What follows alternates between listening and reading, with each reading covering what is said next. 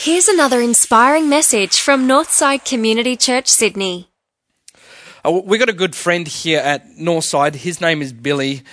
Most of the crew that have been around Northside long enough, in fact, anyone that's lived around Chatswood knows Billy long enough because he's been there and on the streets and off the streets since he was a teenager, and he comes through. Some of our ladies faithfully cook him meals in our freezer so we can give them to him as he pops past most weeks. We've gotten to love Bill. He was at our evening service last Sunday, and he's just part of the extended family. Anyway, I was chatting to Billy one week, and he said that he was up in Chatswood and he was enjoying a sandwich, and he was sitting on the steps of the Church of Scientology building up there. And so he's eating his sandwich on there, and one of the ministers or whoever they were from that church came out and decided that they were going to move him along. He couldn't eat a sandwich on their steps.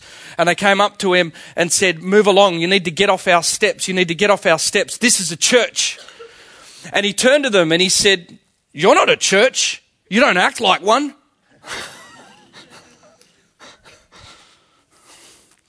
It's the doing that makes the difference. You don't have to be a Christian. I think even more so non-Christians have an innate sense as to what the church should be doing. You have this too at an individual level. Like, how many times have you said to yourself, "Oh, this person was fantastic. They believed me out so much in that time of crisis. They just provided so much belief for me in the time of crisis." You see, Emily asked the question a couple of weeks back, how would people describe your faith on the basis of what you do? We often think faith is on the basis of what we believe, but we've seen, particularly from passages like this in James, that doing is the thing that makes the difference. As Nike said, just do it. Just do it.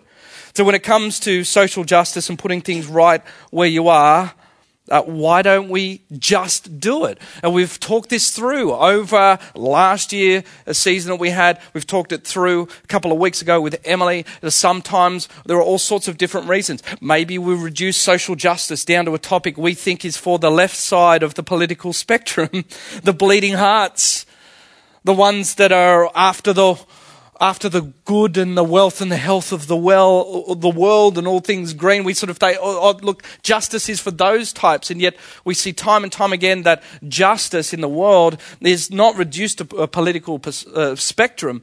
It's the call on every believer's life, because this is the heartbeat of God. In fact, James, as we will see, goes so far to say that doing justice, putting things right where you are, is in fact a sign, is evidence of an authentic and a real faith in God. That's challenging for us, isn't it? If we're saying we don't do this, then it begs the question, what does that say about my underlying faith? Because it's the doing that makes the difference.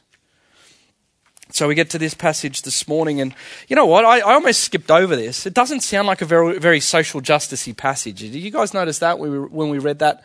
Not the big passages like Isaiah and Micah, those big social justice passages.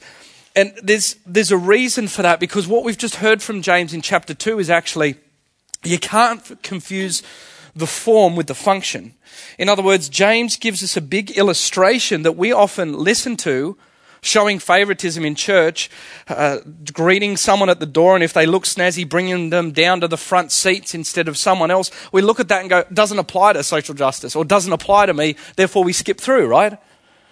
But what I want to encourage us this morning is to not miss the function because the form may not quite fit. In fact, what I mean is that there is a principle underneath all of this that actually is the genesis as to why we do or don't put things right where we are. You ready for it? It's real simple. Verse 1. Here's the principle. My brothers and sisters, believers in our glorious Lord Jesus Christ, must not show favoritism. There we go. We just pack up and go home. There's the sermon. He's great with words, isn't he? Simple as that. Don't show favoritism. See, favoritism is choosing one person over another because there is benefit from that person. And so as a result, there is personal preference either towards that person or away from that person based on what you perceive you can gain from them. There's personal preference on the basis of what you can gain from them. James says, my brothers and sisters. So by the way, he's talking to Christians. He's saying, you already know this. God has come in. God has saved you. He's reminded us we're believers, that we're totally accepted inside of God, that in spite of our messiness and our sinfulness and our brokenness and our background, God has entered into relationship with us. God has had no distinctions with us on the basis of his relationship with us. And then he says, in light of all of that, brothers and sisters, you should know this. So don't go around rejecting people on the basis of silly, dumb things that God doesn't even make distinctions about. James says, you Christians have not only are making distinctions that God's not even making, even better, you've got an even higher standard on the basis of those distinctions that God would have. Can you imagine what if God only accepted people on the basis of your IQ? Or on the basis of whether you had no money or too much money? What if God only accepted people on the basis of being Jewish? In fact, that's what people thought for thousands of years was going to be the case until he broke that out of captivity. He says, you guys are creating distinctions that God never had, and with those, your standards are higher than his. To which we all say, no, we've never done that. We've never done that. Verse 2, someone comes into your meeting wearing a gold ring and fine clothes, and a poor person in filthy old clothes comes in. And so if you show special attention to the one wearing fine clothes and say, here's a good seat for you, but say to the one who is poor, stand there, sit on the floor by my feet, we read that and we go, we don't do that. We may not do it physically, but can I suggest that we do it in our hearts? Isn't it wonderful that people can't read our thoughts on a Sunday morning? Come into church and go, oh, they dress a bit different. They don't look like my sort of crew. And the comforting fact is, look, if you've had any of those thoughts and they've slipped through, the comforting fact is people can't read your thoughts, but they're having exactly the same thoughts about you. So we say we would never do that, but we do it in our hearts, don't we, if we're real about it? And here's what we've done, verse 4. He says, have you not discriminated amongst yourselves and become judges with evil thoughts? What he's saying is you've placed value in someone based on something that God doesn't even recognize. We come in here and we're singing the songs and hallelujah, and we're looking at mission work, and we're looking at the bigger picture, and we're looking at the scriptures. We're looking at we've got our heads should be in heaven. And yet, for many places, many churches, potentially our place, we're placing values and judgments upon people when we don't even know what the deal is. And we do this in our hearts. And what James was getting at is that what happens with that is that he's saying you are trying to undo, consciously or subconsciously, you're undoing everything that God went to great lengths to do. He did everything to unify you, brothers and sisters, one church, one body. I've unified you. And yet we come in each week and we make these small-sized distinctions, the personal preference as to whether we move towards or withdraw. Are we doing this? This is so convicting for me. Because I'm like the professional Christian, right? So I shouldn't be doing any of this, but I do. And I feel so convicted about it. I feel too raw to share the ways that I do it. But I've made a list, not of my stuff, probably of the stuff of the ways that maybe you could be doing it. So we do it, don't we? So some of you might resent rich people. You come into this place and you look at all the snazziness, you look at some of the cars that are parked outside and you go, oh, it's one of those churches. Some of you might resent poor people because you go, poor people, why don't they just get a job? They're just lazy. Some of you don't care for fat people. Some of you don't care for skinny people. Some of the older single women don't like some of the younger single women. They're on their territory. Some of the younger guys don't like the older guys. You've had your turn. Move on. Some of you are still in a Second World War mentality that anyone with an Asian background, they're different. They're the enemy. You don't even know the difference between whether it's Malaysia or Korea or Japan or China or Vietnam. Some of you don't like business types because it reminds you of your dad or your mum or that person that sued you and hurt you. And so you see those business types in church and you go, I don't like them. Some of you don't like single mums because you go, oh, I wonder what she did. Some of you don't like divorced people. I wonder what they did. Some divorced people don't like married people because they've got what I haven't got. Some of you don't like people because they've just got bad taste in what they wear. Can you imagine God hearing all this at the moment? Hearing all of our thoughts going up into the thought engine of God? And God's looking through all the things of which he could have made a distinction. He says, oh, you know what? I never thought of that. What's that again? What's that called again? Bad taste. I need to put that on the list. My son should have died for that. Fashion. Some of you don't like stay-at-home mums. Of course, why does she get that opportunity? Some of you don't like mums that go to work because if she really loved the children, then she'd be at home looking after them. Some of you don't like parents that send their kids to public school. Some of you don't like parents that send their kids to private school. Some of you don't like athletes.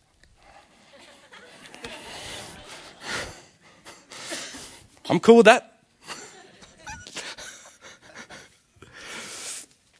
Some of you don't like artsy types because what you really think about art, that all artsy people are gay. Seriously. Some of you don't like those with lots of kids. How can you be so irresponsible? They have 3, 4, 5 kids. Some of you don't like people that just stop at 1 or 2 kids because you're denying God and the blessing. You see what we're getting at? Is it me as all of those subtle nods that I've just been watching an affirmation of, seriously, we think this? I'm just saying what we are always thinking. Always working beneath the surface. And what I love about it, this has been going on for 2,000 years.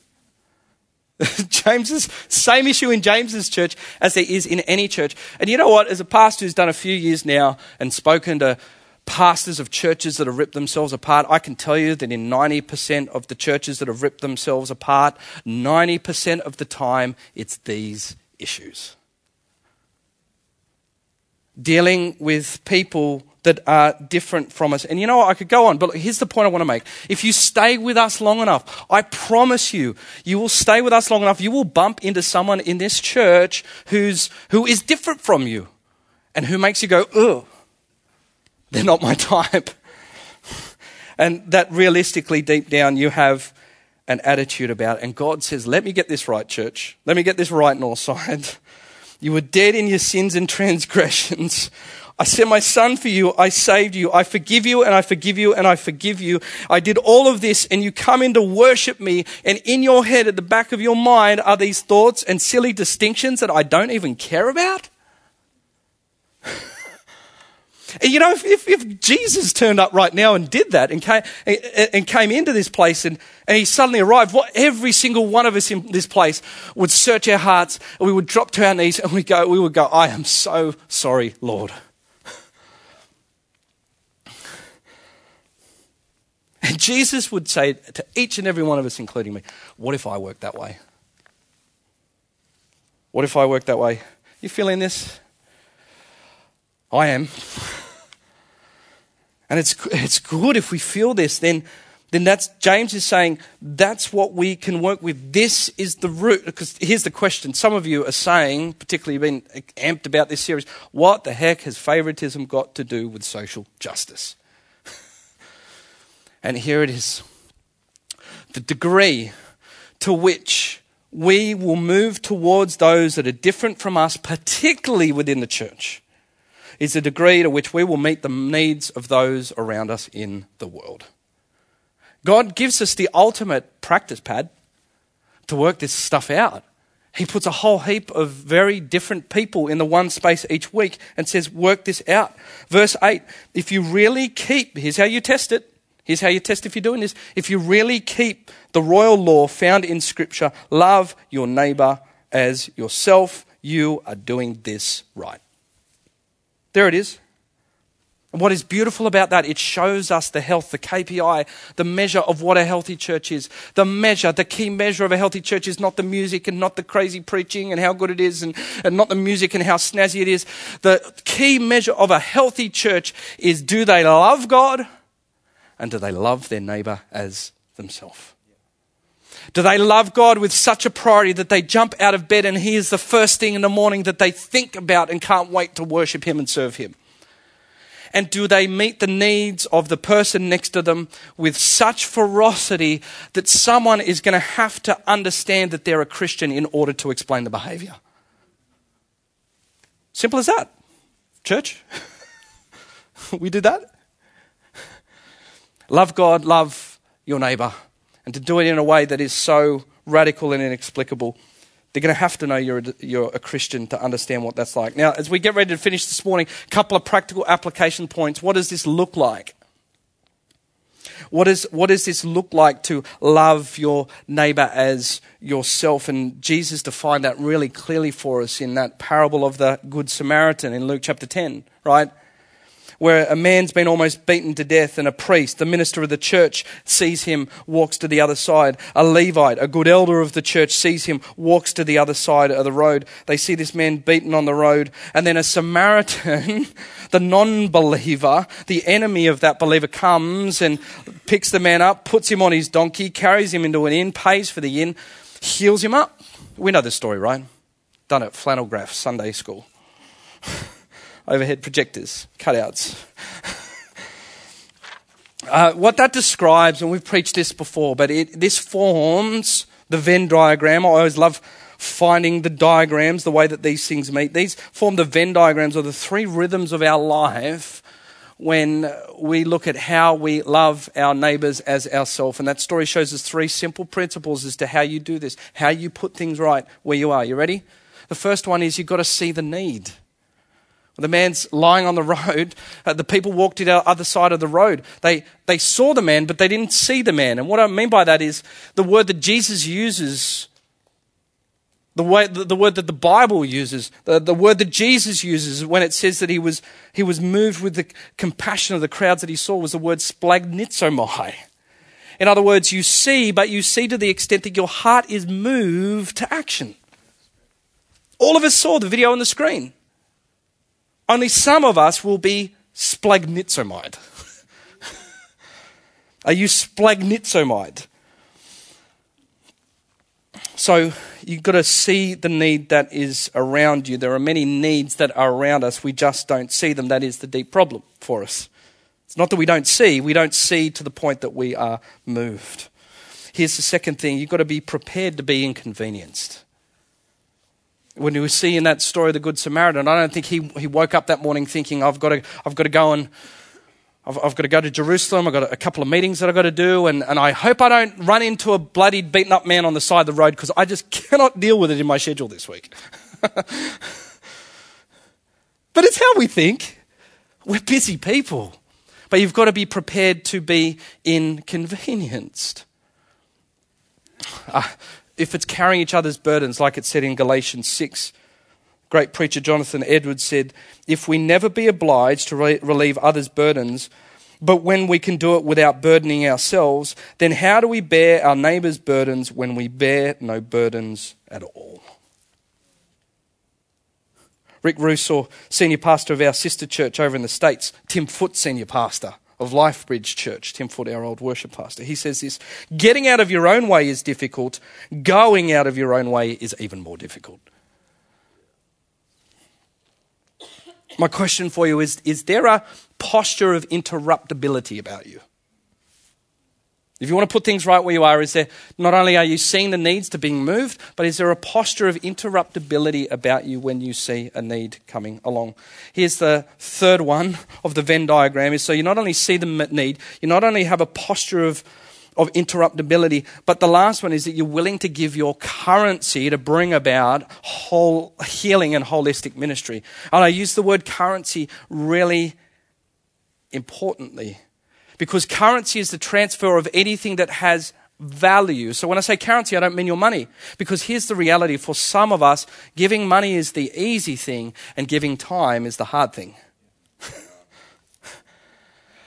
So class, for some of you, which is more valuable to you, money or time? And so for some of you, giving money is the easy thing. For others of you, giving away your time is the easy thing and the money is the hard thing. And so the person over here who's saying, look, I can serve, I'm going to give all of my time. And this person here who says, oh, look, I can see that need, I'm going to write them a check. Fundamentally in their hearts of hearts are not carrying the burden of meeting the need. See how that works? So what is it that truly costs you? And when you see the parable of the Good Samaritan, he gives both his time and money. So there it is, the rhythms that we've talked about before. You see the need until you're moved. You are then prepared to be inconvenienced. There's a posture of interruptibility about you. And then finally, you give of your currency. That is radical generosity. You give both either time and money, but you give the things that are of value to yourself. Simple. Right?